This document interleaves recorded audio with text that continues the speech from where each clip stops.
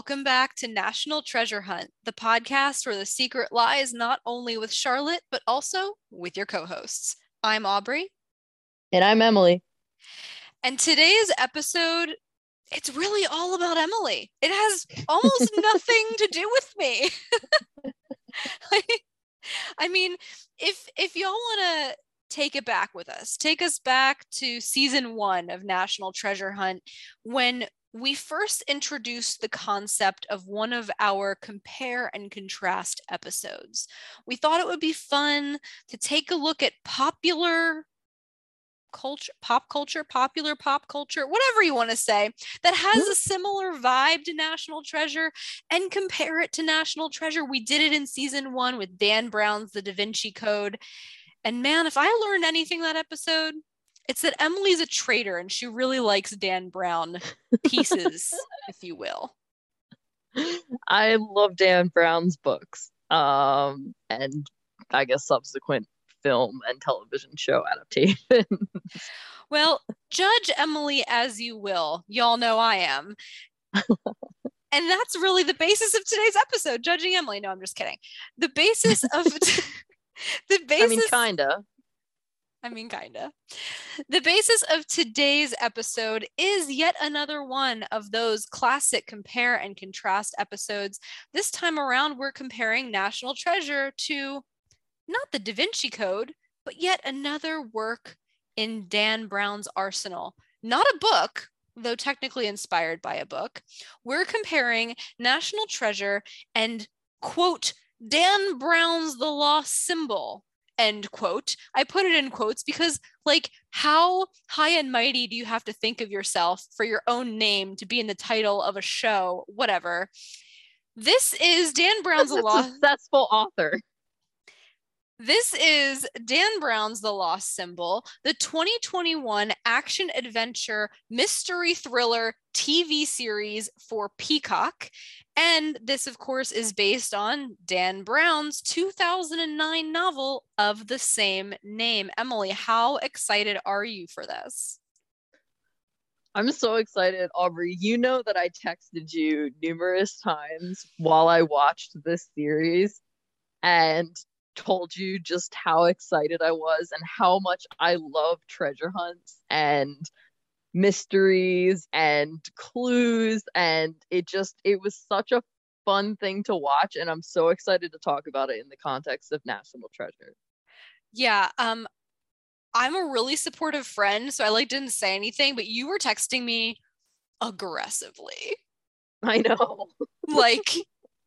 My phone was blowing up. I was sitting at watching TV or doing work, and it was just like bing, bing, bing, bing. I was at the gym, and the show I was watching kept pausing because text messages kept rolling in, and I'm like, my God, she really likes this show. So this is a good show.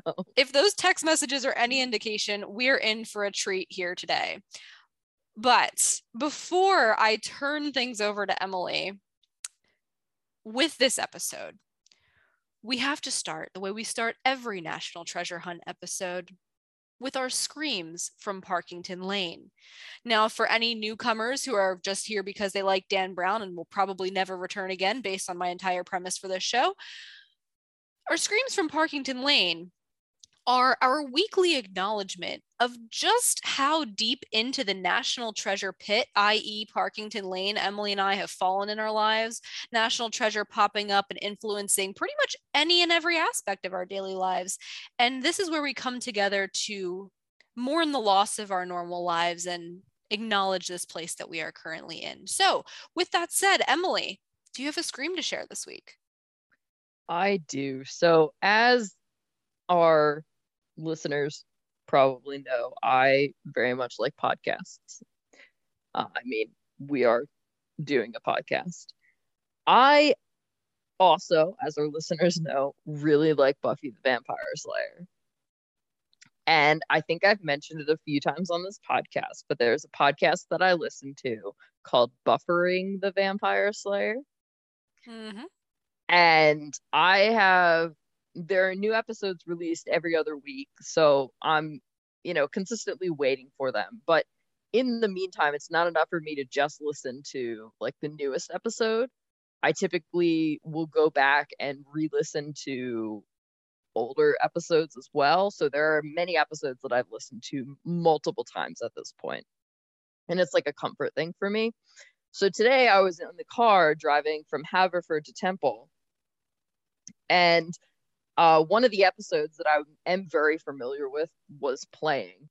And there's a character on Buffy in one of the seasons named Riley, and he's a terrible character for various reasons. But they were talking about him, and what I like to do, especially when I know the episode, is I like to kind of in my mind predict what they're going to say next. It's like a fun little game that I play with myself, and I do it a little unconsciously, and so I didn't realize I was doing it, but they've said Riley, and I immediately in my head was like, oh, Riley Poole. And then they were like Finn, because Riley Finn is the character's name, not Riley Poole.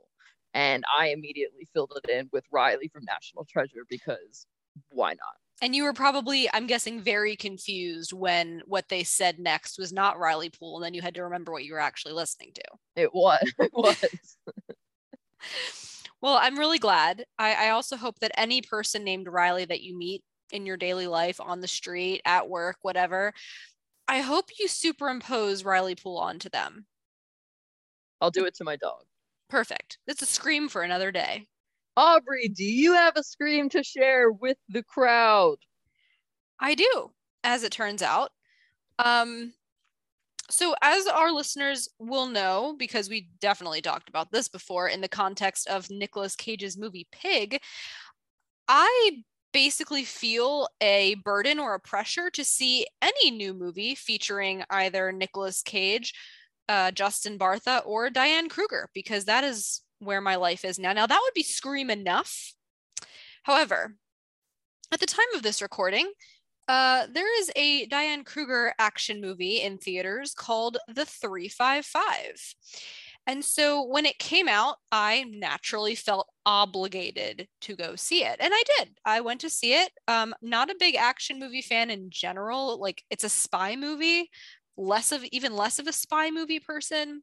But I went to see it because, again, felt like I had to.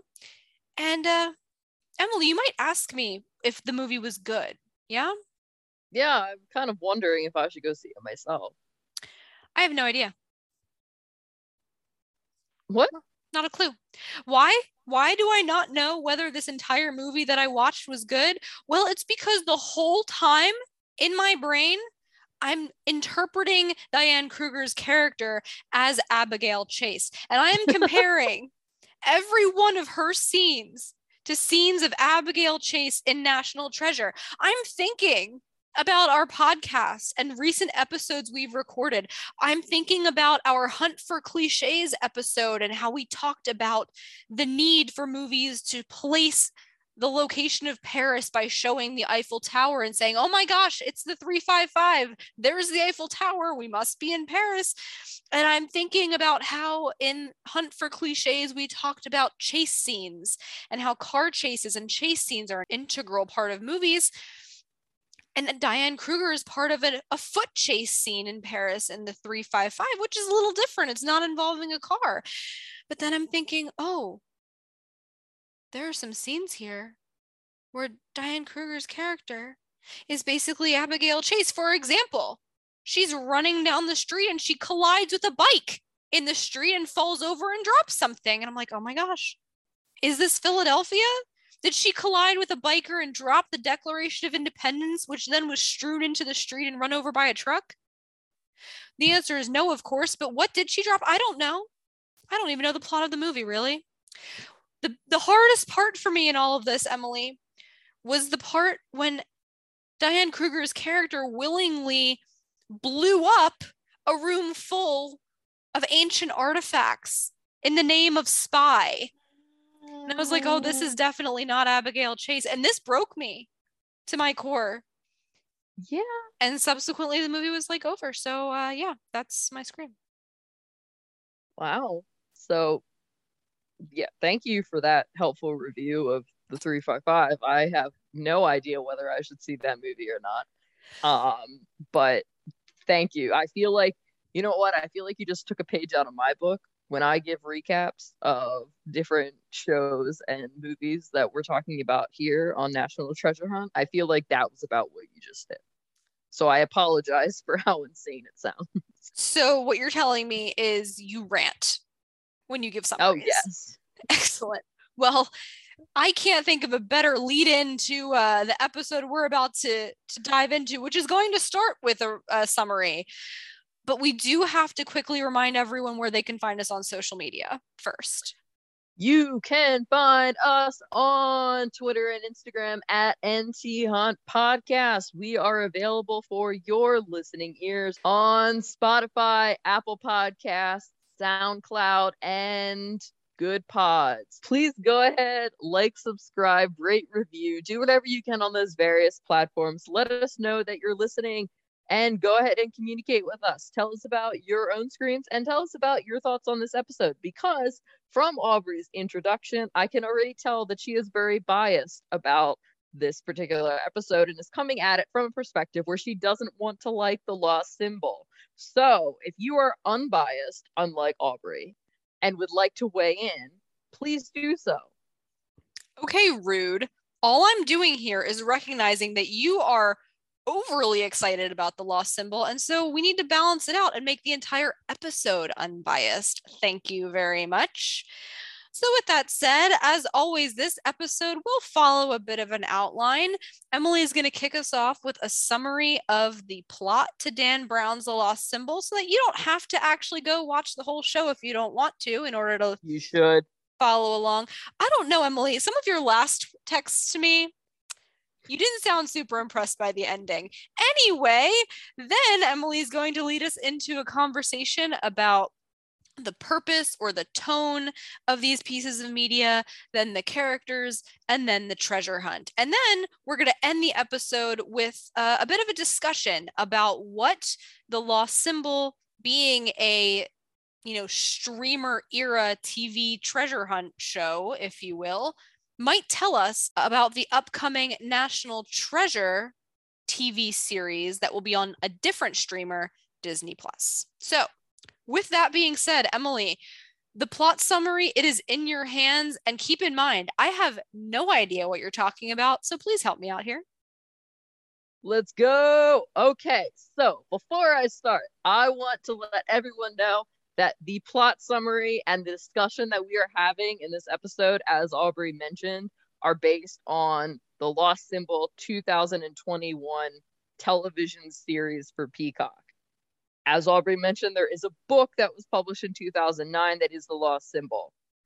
The TV series and the book are somewhat similar, but there are definitely liberties taken because we expand from a book format, which is usually adapted into movies, to a book format, which we're adapting into a 10 episode long series that are like 40 to 60 minute episodes.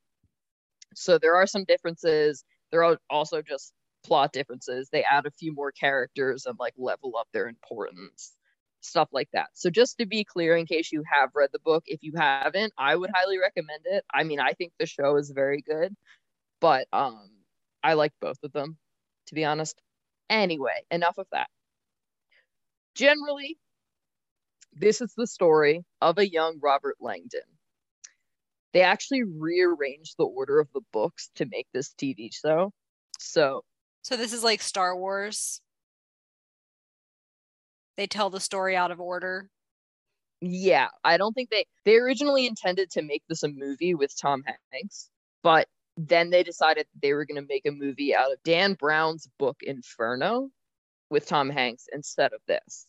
So technically this comes after the Da Vinci Code, but what they did for this series is they kind of flipped the script. So this is happening before the Da Vinci Code. And what this allowed them to do is to get a young actor to play Robert Langdon. So you're seeing a young Robert Langdon. Now, Langdon's mentor, whose name is Peter Solomon, and the father of his ex-girlfriend, whose name is Catherine, Kate, or Kat, depending on who you're asking, is kidnapped and held ransom while Langdon is ordered by the bad guy, whose name is Malak, who we later actually discover is Peter's son with a face transplant and a bunch of creepy tattoos. Langdon is ordered to find the treasure hidden by the Freemasons, which is said to lead to some undefined wisdom. This is referred to in the book as the lost word. A lot happens, and it's fairly complex. We get unkidnapped, we get re-kidnapped multiple times. There are different characters that get kidnapped. Basically, when everything is said and done, we end under the Washington Monument, as one does, where Malak, our bad guy, is trying to open some kind of portal using these resonance energy things, into which he will fall, at which point he believes that he will be reborn as a god. We basically find out through the scene that portal thing, that godlike becoming, wasn't the treasure, as we probably could have assumed from just that it's unrealistic. But it was a Bible. The treasure was a Bible. Yes. Okay. So the Masons believed that the Bible itself was not to be taken literally, as most religions take it, but it was to be taken as a way for humans to become more godlike. So therefore, there's this ancient wisdom about becoming a god. And the Masons believed that when the time was right, there would be a reinterpretation of the Bible that would result in a new era of human enlightenment. And so fundamentally, that was the treasure all along. Okay. Couple thoughts here. Number one, am I the only one who noticed? I'm going way back here. Peter Solomon, like Solomon is in Solomon's temple, LOL. Mm-hmm. Number one. Number two, I'm glad you confirmed that there's kidnapping and re-kidnapping and unkidnapping going on a lot here, because the episode we watched together, which we'll talk about later for the context of our audience, Peter was definitely not kidnapped at that point. Yes, I don't think. He had been before. Got it. Number three, are you trying to tell me that this TV series is trying to go supernatural on me? The TV series does take that turn. The book does not. Well, you know how I feel about that. The answer is not positively. And number four, like what you're telling me here is the equivalent to the treasure room. Like if this was National Treasure, they would have opened the treasure room and there would have been a Bible there. Yep. Number five, this is the lamest treasure of all time. No offense. No offense if you're religious. Nothing against the fact that it's a religious base. It's just you can like go to any store and buy one of those. You can. I don't disagree. So that's my commentary on a show I've never watched, but yeah, that's all. Okay. Well, now that we're clearly all on the same page about this interesting choice of a show, let's dive right in. Emily, I know the first thing that you wanted to talk about in terms of sort of guiding the conversation here was like the tone or the purpose of Dan Brown's The Lost Symbol as it compares to National Treasure. Yeah. So for this, I was thinking back to the episode that we did on Da Vinci Code, and I found a lot of kind of similarities when it came to the tone. So I didn't want to rehash this conversation completely. If you want to hear the conversation of taking a Dan Brown novel, movie, TV show, and comparing the tone of it to National Treasure, you can definitely go back and listen to our episode of the Da Vinci Code, and that'll give it to you in more detail. But for this, what I wanted to do was kind of touch on some just general things. And then I also wanted to talk about what the purpose of the movie National Treasure versus the purpose of the series The Lost Symbol was, because I feel like this is inherently related to the tone that the two forms of media have. Okay. And for people who want to listen to that Da Vinci Code episode, I believe that is episode 4 of season 1. It is called Hunt for Da Vinci. Correct. So, as we mentioned with the Da Vinci Code, the lost symbol is definitely darker than National Treasure. The lost symbol, both the book and the show, start out with a severed hand and someone kidnapped. So we start out with Peter kidnapped, and we have his severed hand that Langdon finds in the rotunda of this building in Washington, D.C. No, not a building that we visited in National Treasure, unfortunately. Grotesque. And the severed hand portion really seems to kind of set the stakes up for you, right? There's human life that is imminently in the balance. Mm-hmm. You also definitely get a murderous vibe from the bad guy, Malak. He, I mentioned he looks pretty creepy with his full body tattoos. They definitely make him out to be a creepy bad guy. And you just get the impression that he's going to do anything to get the treasure. He will kill people, whatever. And you actually see in the first episode, there are a few people who do end up getting shot, not by Malak himself, but by his henchmen. Okay, basically. Well, that tracks with National Treasure, especially National Treasure 2, right? Not the shooting part, but the fact that the henchmen are always more violent than the actual villain. Yes, for sure. Although the villain actually, I don't think it was the episode we watched together. It might have been where he killed his mother. Yeah, with his bare hands. Yeah. So he also is fairly violent. But we'll get into that in the character analysis.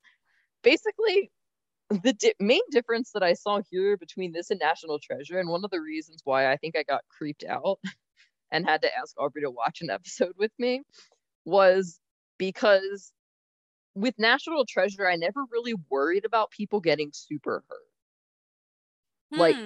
I don't know if this is because it's a Disney movie or just because the tone of the film was much lighter, but even in National Treasure 2, when they're in the cavern and it's filling up with water and they got to get everybody out and Ben may or may not make it out, I was never actually concerned that Ben wasn't going to make it out. I kind of knew he's the main character, he's going to make it out type thing. And I wasn't super concerned that his parents were going to die or anything bad was going to happen to them necessarily. I kind of just assumed that everybody would be okay. Mm-hmm. But in this show, it was, I had that vibe not at all. I was constantly worried for the fate of everyone. I obviously knew that Robert was going to be fine because he's the main character in a bunch of other things. But I was worried about all of the other characters. In fact, one of my favorite characters was actually shot in the first episode, and I thought that he had died. So I don't know, Aubrey, what are your thoughts about National Treasure and the tone? Do you think it was just because the tone was lighter that we didn't worry about people getting hurt? Or do you think it was because we subconsciously knew it was a Disney movie? I actually think it's a little bit different altogether. And the more you tell me about Dan Brown's The Lost Symbol, the more I think this is true. And this is maybe partially because National Treasure is a movie and The Lost Symbol, as you said, was made to be a 10 episode arc of a TV show. To me, what this says is that The Lost Symbol has a lot more disposable characters. There are a lot of characters that are side characters. They might come in and out of 1 or 2 episodes. They might be there for 5. They might be there for all 10, but there's probably way more characters in Dan Brown's The Lost Symbol that you could theoretically dispose of, right? And so you don't necessarily have attachments to all of them. And so neither will the showrunners and the writers to be able to get their point across that this villain is a bad guy. How do you prove he's a bad guy? He kills people, right? It's an easy way to prove that.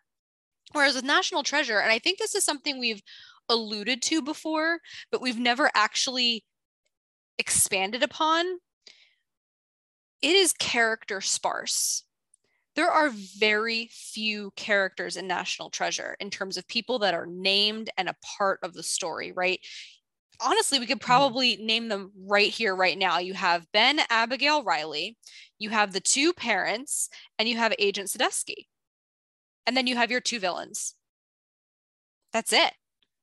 That's really all that you're working with character-wise in National Treasure. And so you don't have disposable characters. Every character is a main character. So the same way that you said, oh, Robert Langdon isn't going to be killed because he's a main character, I would argue that at least Ben, Abigail, and Riley are all main characters. And then to some extent, everyone else is too. The only semi-disposable characters you have, I think, are the parents and Agent Sadusky. And I don't just say that because I dislike him. He's the side character. And the villains being disposable characters. Ish. I mean, they're disposable in that they're not necessary for the franchise to continue. So like you can kill them off in that way. But they're central to each movie's storyline. So if you kill them off, you kill them off at the very, very end, right? Right. So I think along with the fact that it's a Disney movie and lighter, I think that plays a really big role. Sorry if that was way longer than you were expecting. No, that was great. I think, no, that's very true. And I think that speaks a little bit to what the purpose of these things were as being different forms of media, as you mentioned, like one being a television show and one being a movie. I think because the Lost Symbol is longer, we definitely get more time with the characters, and it thus seems a bit more character driven. But I think that fundamentally the purpose of the series was definitely to be a bit of a thriller in the way it was laid out and the pacing of the episodes. It's also set like National Treasure in the United States, at least National Treasure 1. And it's set in the capital, right, in DC. I think so that you associate the risks very much both at a personal and a country level, because we're kind of hitting at the core of what makes America, right, by hitting at DC itself and putting that in threat. Which I think you're totally right. There's like the national security angle, or like, yeah, angle looming over everything, but it's so interesting that it's so religiously driven in the end. Mm-hmm. As a lot of Dan Brown books end up being. Right. I was going to say that's something I remember about the Da Vinci Code, but there's also this weird dichotomy of it being set in the government seat and having this religious motivation, which is distinctly not how America's government works. Right. Right. That's weird. Anyway, continue.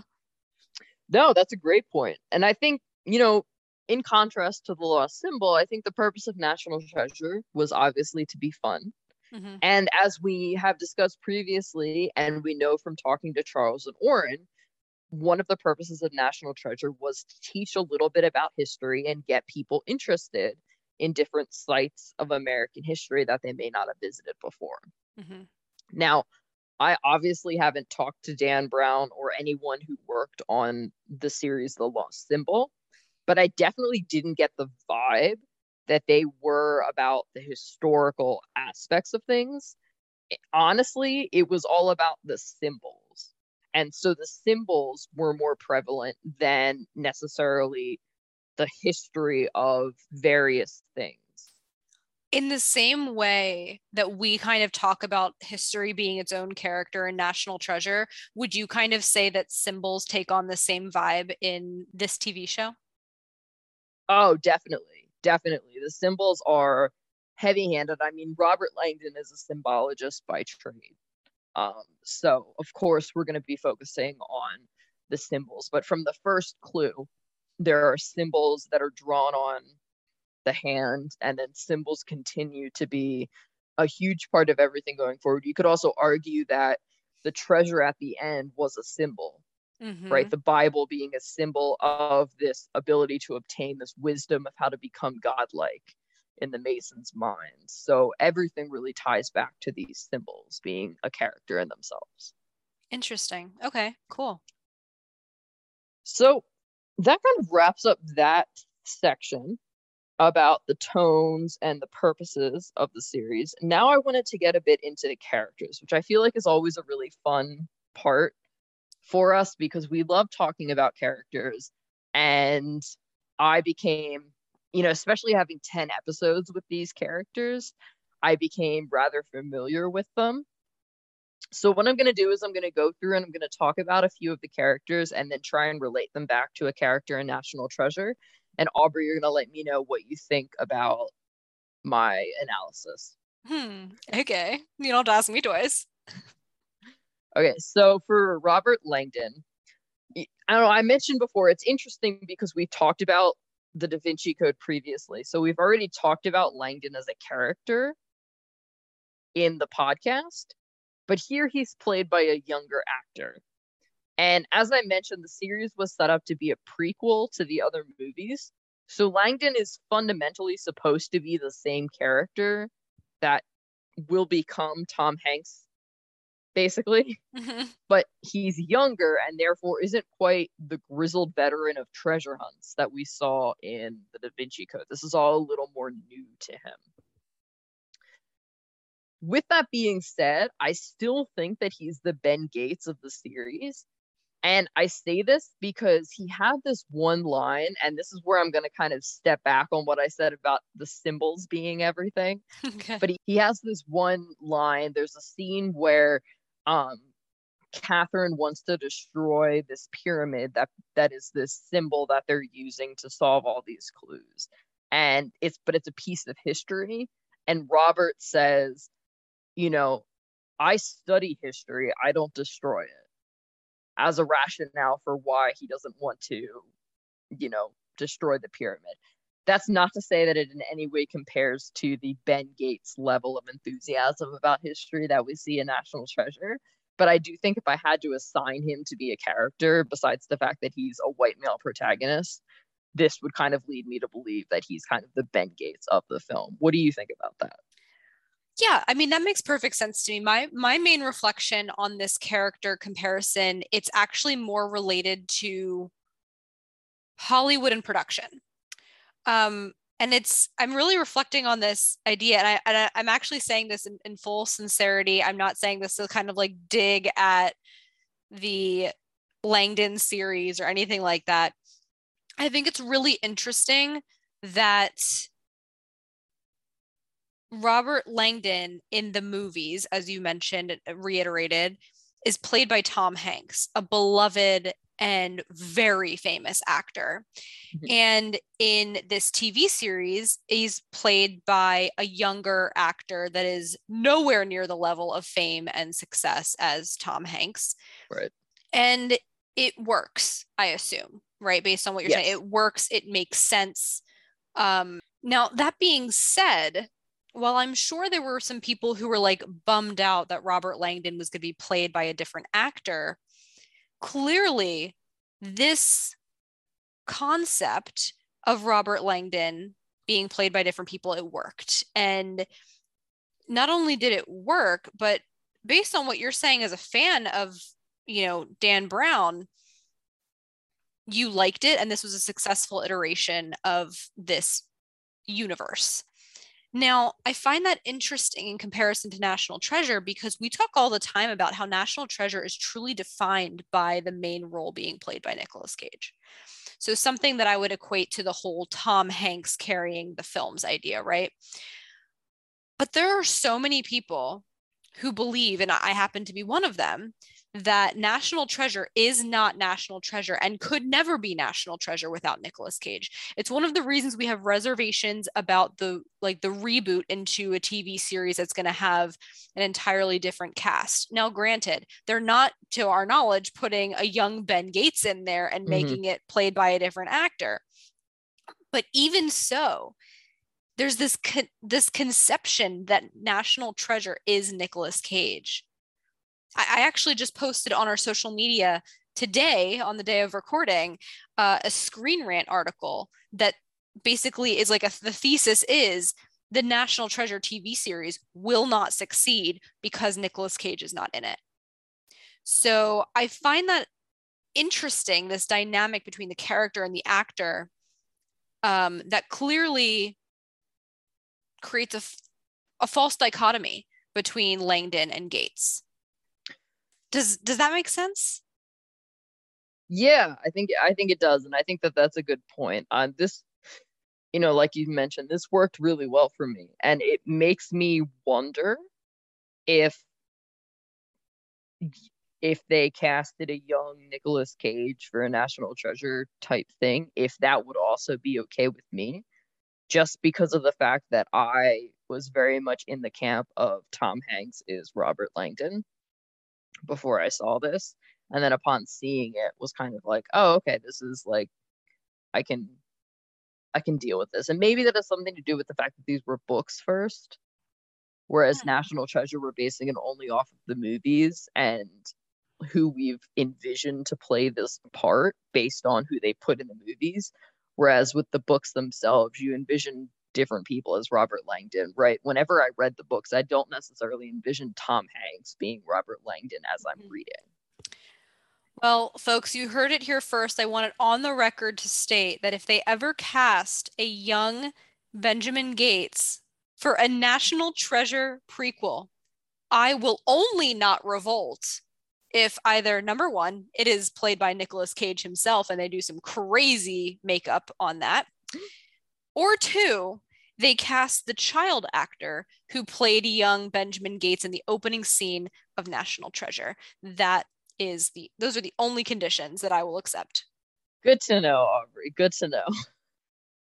With that, we're going to move on to our next character, who I think is a little less contentious.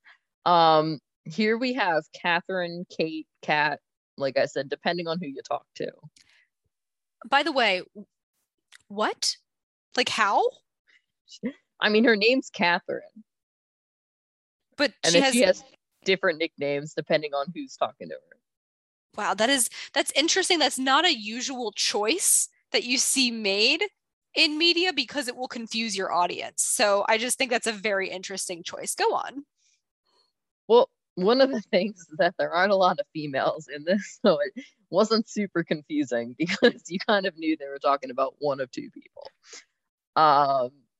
So Catherine Kate Kat is Peter's daughter and is also the love interest of Robert Langdon in this series. As I mentioned, she's not the lone female. There is also a fairly central female CIA turned ex-CIA agent.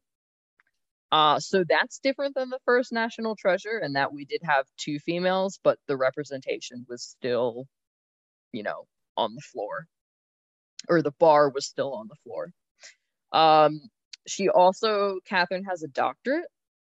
So yay for that. We love women with doctorates, women in STEM, in these different forms of media. And Catherine is running a lab researching noetic science, and I had no idea what that was. So I looked it up because the series didn't explain it super well. And it is, quote, a multidisciplinary field that brings objective scientific tools and techniques together with subjective inner knowing to study the full range of human experience. In other words, there are several ways we can know the world around us. Yes. Okay. Number one, is this actually considered a science? Because it kind of sounds like philosophy. It is. So noetics is a branch of philosophy, but noetic science is a thing. Number two, and I say two is the end of the list, I'm pretty sure. So two of two.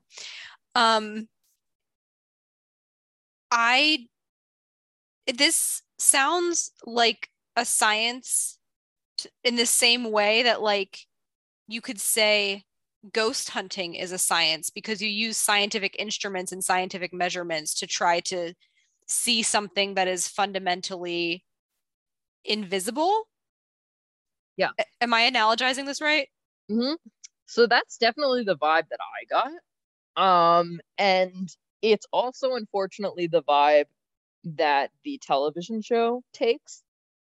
So it's made pretty clear from the beginning that Langdon doesn't really believe in noetic science, and thus Catherine's field of research is discredited a bit as Robert's the main character through which we're viewing the story.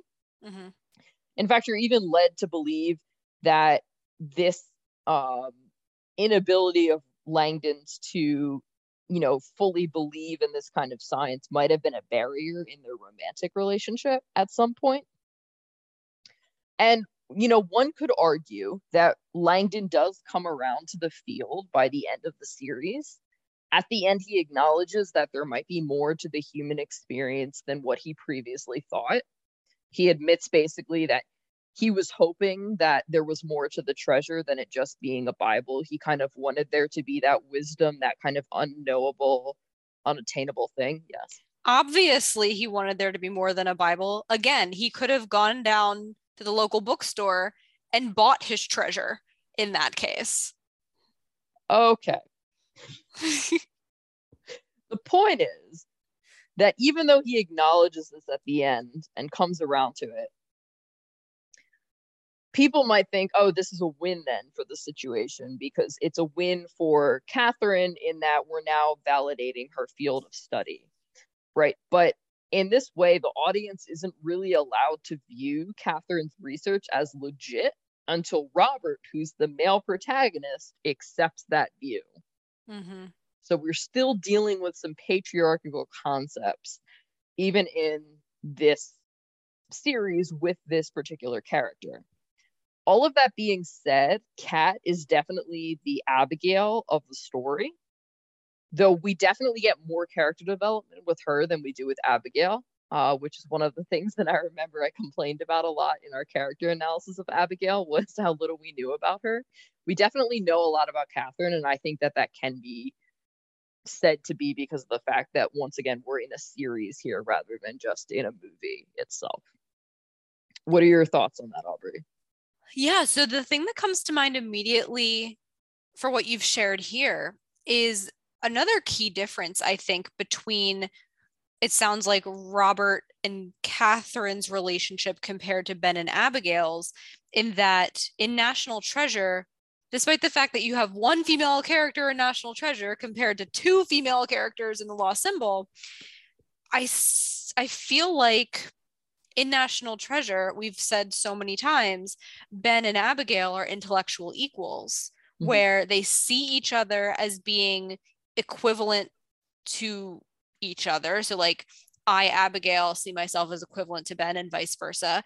And their intellect is therefore used in an equivalent way to solve the treasure hunt. It sounds like in this case with The Lost Symbol, that relationship is actually quite different, where they might theoretically be equals in terms of an educational advancement standpoint, but they don't see each other as equals in terms of being equally able to contribute to the hunt underway, because one person doesn't trust the expertise or believe in the expertise of the other.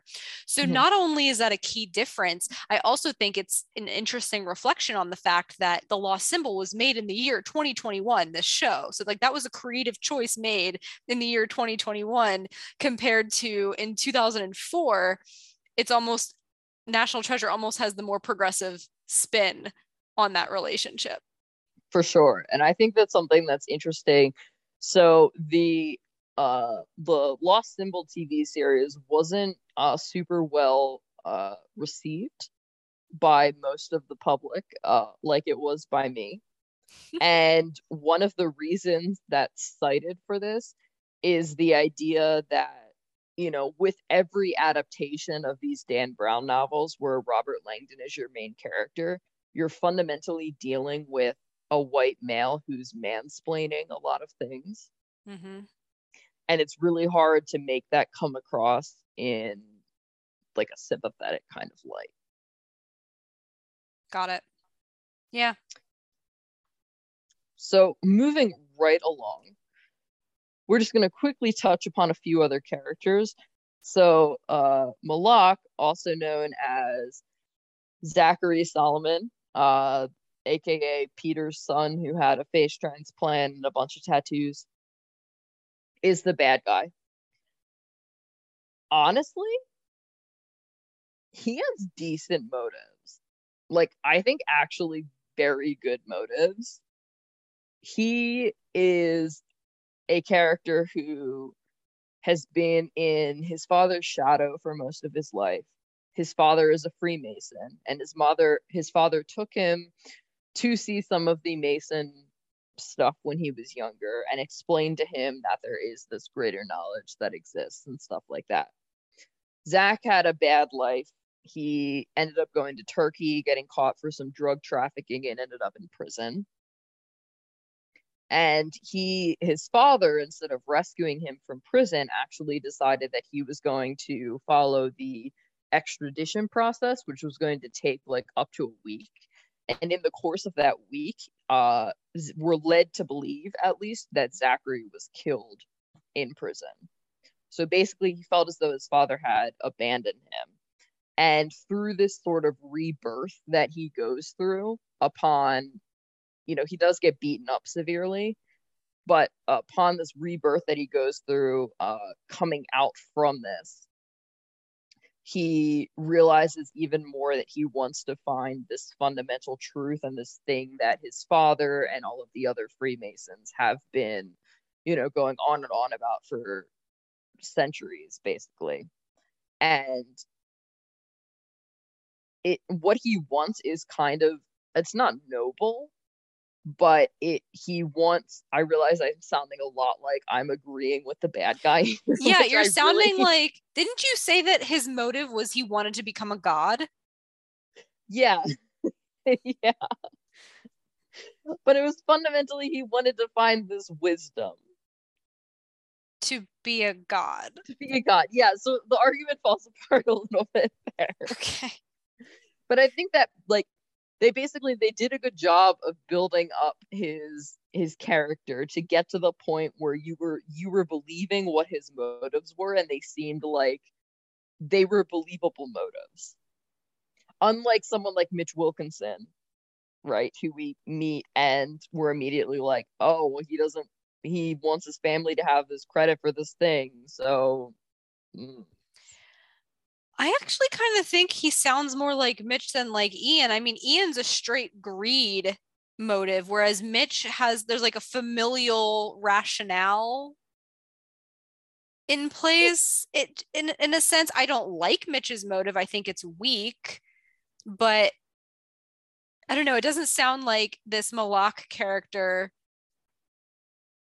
is trying to find the treasure to be greedy, i.e. to like become the president or to take over the world or to, no, just to become a god, greed to become a god. That's fair. I guess I don't really know what becoming a god means or implies or results. None of us do.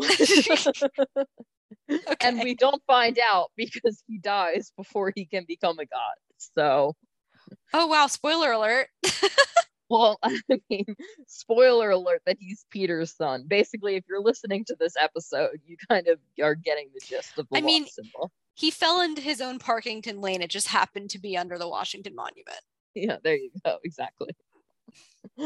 So, honestly, the other characters are a bit of a mystery in terms of putting them in a specific box.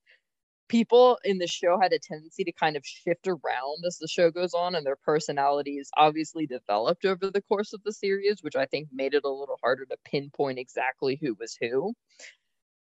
You could possibly argue that Peter Solomon, who's is the Patrick Gates of the film, this honestly is just because he's the patriarchal figure, right? He's this father figure to both Catherine, Zachary, and Robert Langdon. And obviously Patrick is Ben's father. Aside from that, they don't really have many similarities because Peter is an actual Freemason, so he's directly involved in the treasure hunt, and at one point is like recruited for his help in finding the treasure. So he fully believes that there's something there. Well, Patrick believes too, or he did. He believed when he was younger in life, and he spent his whole like younger years treasure hunting himself until the treasure hunt ruined his marriage, and then he gave it up until his son brought him back in later, and then he believed again. So there might be more similarities there than we give it credit for. We've also had the debate before of whether or not Ben is a Freemason. And I know we have had we had arguments on both sides, but if you land on the side of Ben being a Freemason, you might be inclined to believe that Patrick is as well. You might even be inclined to believe that Patrick is and Ben isn't. So that's also a possibility. Yeah, good point, Aubrey. Good point. The last character I want to touch upon is Nunez. I thought he was a security guard, but he seems to be some sort of cop, so I guess I misconstrued that in the first couple episodes. I think he might be most like Riley. He's definitely the funny one, and he's consistently around. He has this interaction with Robert and the CIA lady whose name I don't remember. In the first episode, where it's basically this smart guy who's Robert and this smart CIA agent who are trying to figure out this clue. And Nunez basically is like, hey, when the smart people are done talking, what if we just flipped this thing over? And then they flipped over the box that the severed hand was on, and they found the next part of the clue. Honestly, the clue finding part doesn't necessarily make me think of Riley, I guess.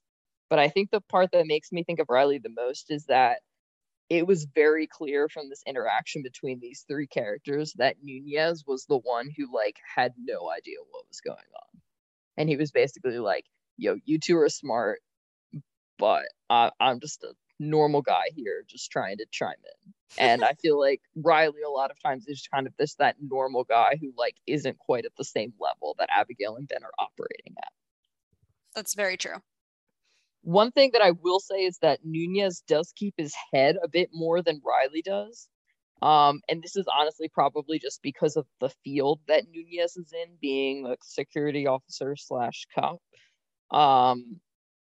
And so there's an example scene where they're in an underground tunnel, or the walls are starting to move to crush them. And Nunez is the one who really kind of keeps his head in the situation. If anything, Langdon is the one who gets like really caught up in the treasure hunt and doesn't really think logically about the situation. And Nunez is the one that's like, hey, this thing is happening here. I'm going to put this table in the way to help prevent the wall from closing right away. But we got to get out. Like, let's like take the next step and let's do this thing. But he wasn't like freaking out all of a sudden about like, oh my gosh, there are no stairs. We're going to die, which is kind of what Riley has a tendency to do. That's very true. Okay, well, so I feel like we talked a lot about characters. As we start wrapping this up, can we actually talk a little bit about the treasure hunt and like where we're going in these stories? Yeah, let's do it. So the treasure hunt in The Lost Symbol, as I've alluded to, is a bit complex. I promise you that I was trying to pay attention. Plus, I have read the book. So theoretically, I should have all of the things in place that I need to understand this treasure hunt. But it was still admittedly very complex. And that's because I think most clues had multiple meanings or uses. So, for example, the severed hand that they find is their first clue. In the beginning, it has symbols that are written on it. And the symbols lead Robert to connect it to this kind of ancient wisdom. The hand is also pointing up at a ceiling. And on the ceiling, there's a piece of art known as the Apotheosis of Washington. And this was to signal the connection to the final treasure, once again, with this wisdom component to it. And then the plank that had the hand on it, on the underside of the plank, actually had the number 13, which was the next clue to get to Peter's secret chamber, where they then find the pyramid, which becomes the second clue. So, like, all at once, we had, like, 3 or 4 clues that were just in this one hand alone, and it was just a lot to process. Well, not only is that a lot to process, it's a fundamental difference in the structure of the way this hunt is laid out compared to National Treasure, right? Because even in National Treasure 2, we say National Treasure 2 has a more complex hunt plot than the first National Treasure film, but that's only because the clues can kind of be found in different orders. It's not because you have like 6 clues in one spot at a time, right? And so I find this really interesting because I don't know. The part of me that wants to hate this show is like, wow, this is like a really lazy way of putting together the treasure hunt, because you are being given multiple clues at once instead of having to go to different locations to necessarily figure out each individual piece of the puzzle.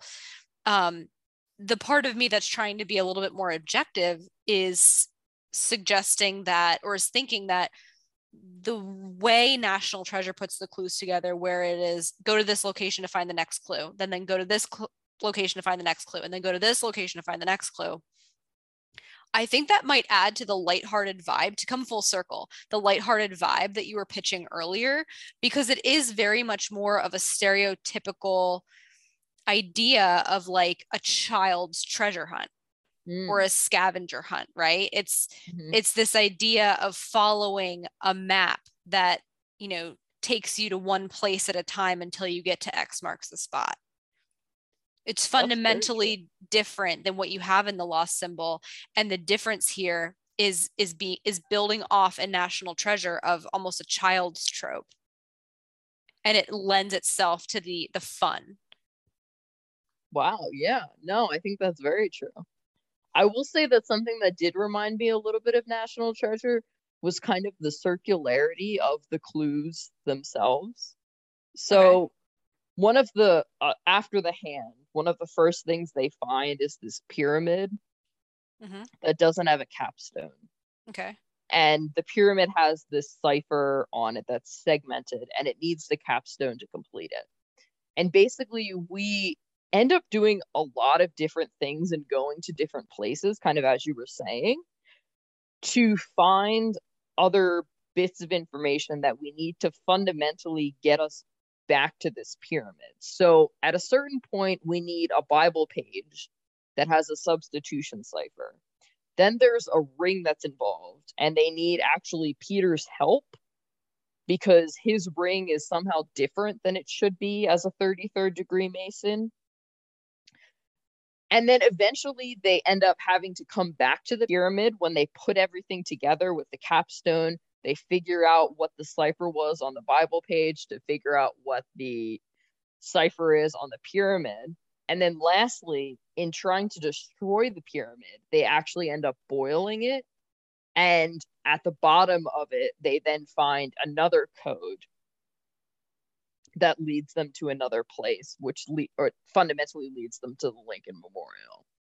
And I think that just like that centrality among that clue in and of itself is really interesting, because I think that that's somewhat similar to National Treasure.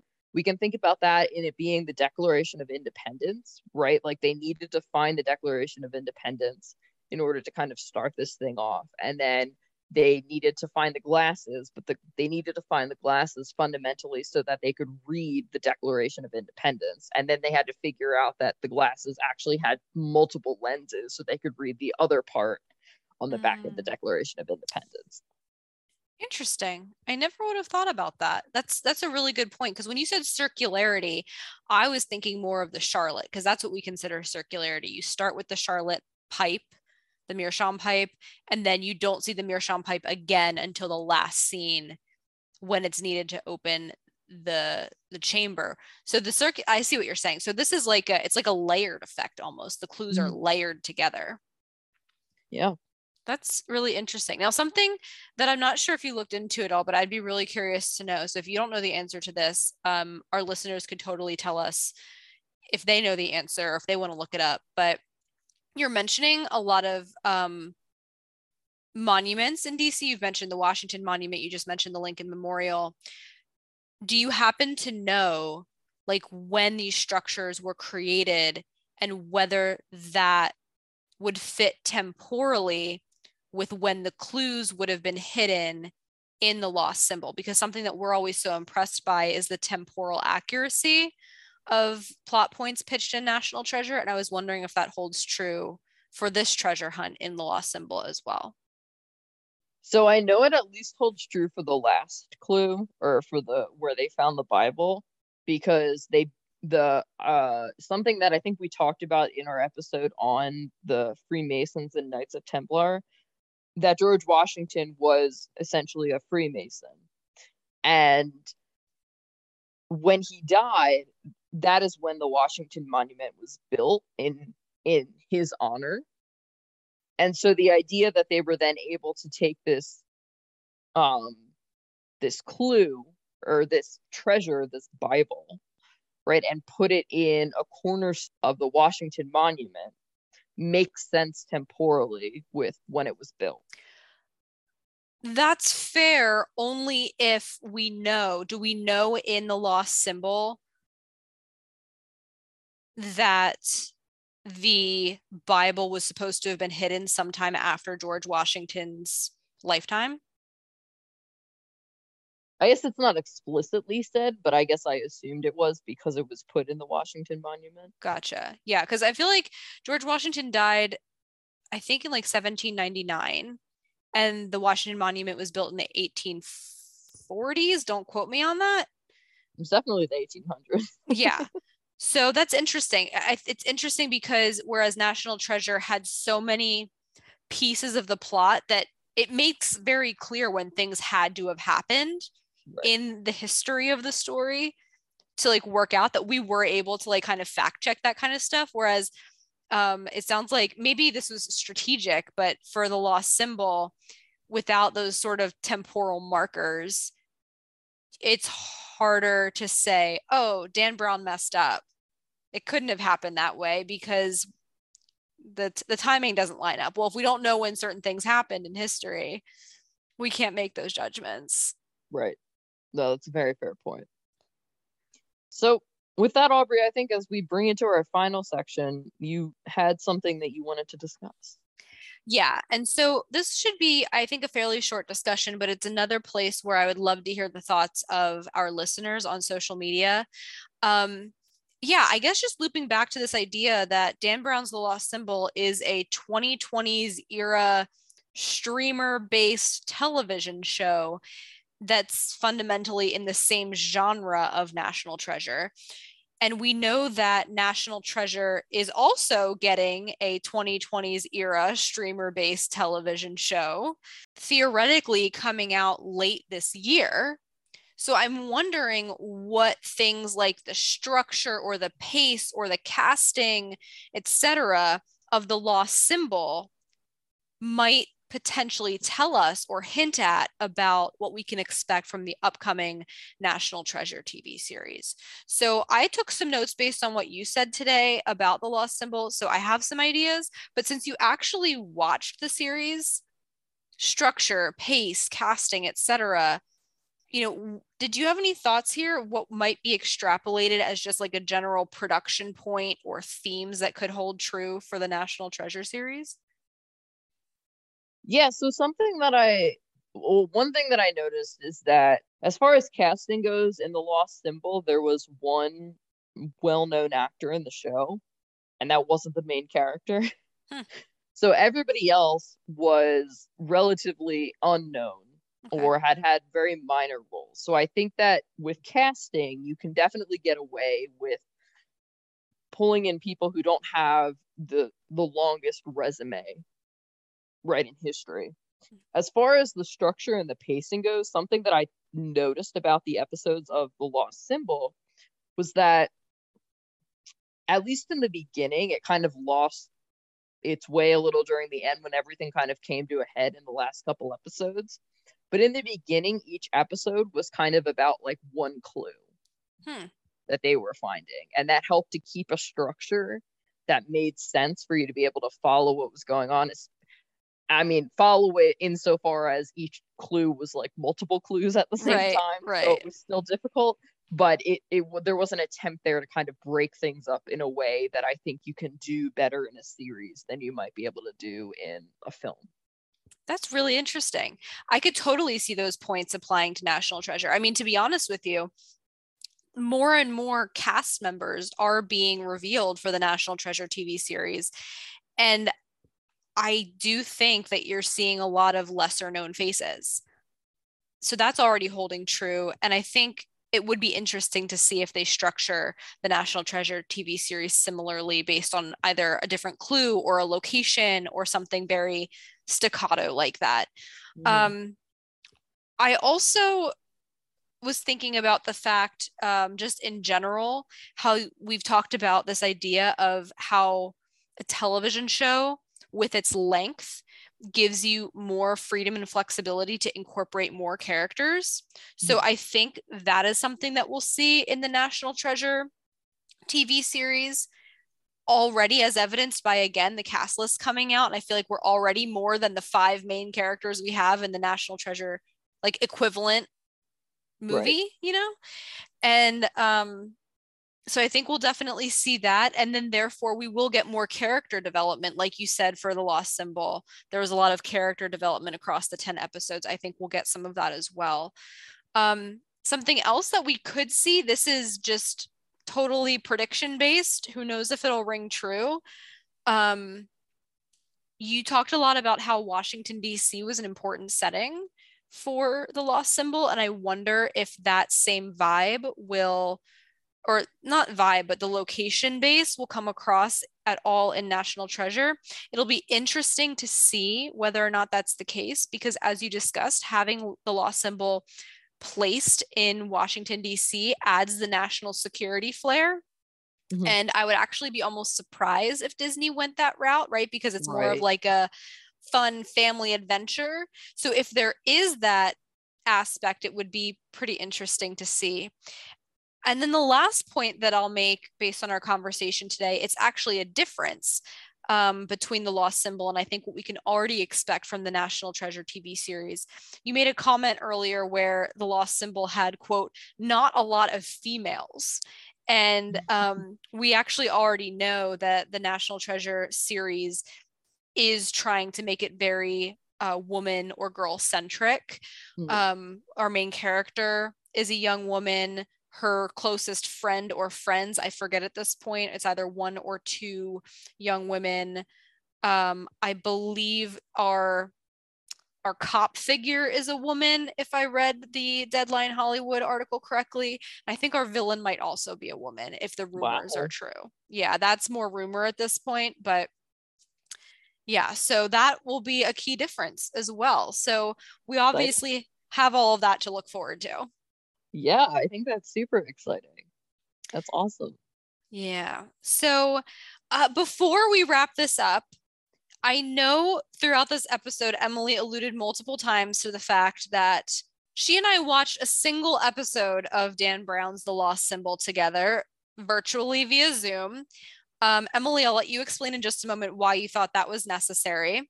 I will point out that Emily wanted me to do this with her on episode 8 out of 10. So I got to jump in right at the tail end, having no idea what was going on. And we actually had a little forethought. Y'all should be proud of us. And we decided to record our viewing experience together. And so, as expected, I think our commentary and our back and forth really does not disappoint. So that being said, Emily is going to go ahead and chop that up into some clips, some audio clips that you will be able to find on our social media in the coming weeks, so you can experience that joy along with us. It's genuinely going to be hilarious. So, Emily, I don't know if you want to explain why we did this, or if you just want to give the social media shout. I'll leave it up to you. We did this because I was really creeped out and I was scared to watch it by myself at night because it was dark. But in any case, if you want to hear our fun commentary that resulted from my fear and anxiety, you can go ahead and find us on Twitter and Instagram at NT Hunt Podcast. We are also available for your listening ears on Spotify, Apple Podcasts, SoundCloud, and Good Pods. Please go ahead, rate, subscribe, like, review, do whatever you can on those various platforms. Let us know you're listening. And like we said, give us your thoughts on this episode. If you also have read or watched The Lost Symbol and have particularly strong feelings one way or the other. And I hope that you do tune in for those clips of our live watch together, because that was a genuine, that is a genuine treasure. Oh, Beautiful, Em.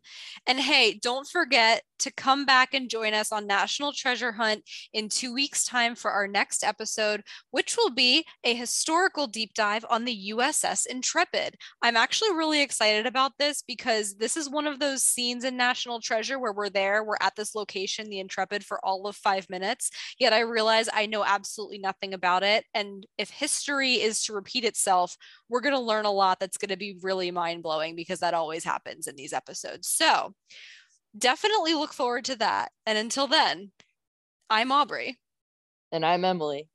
And thank you so much for joining us on our National Treasure Hunt.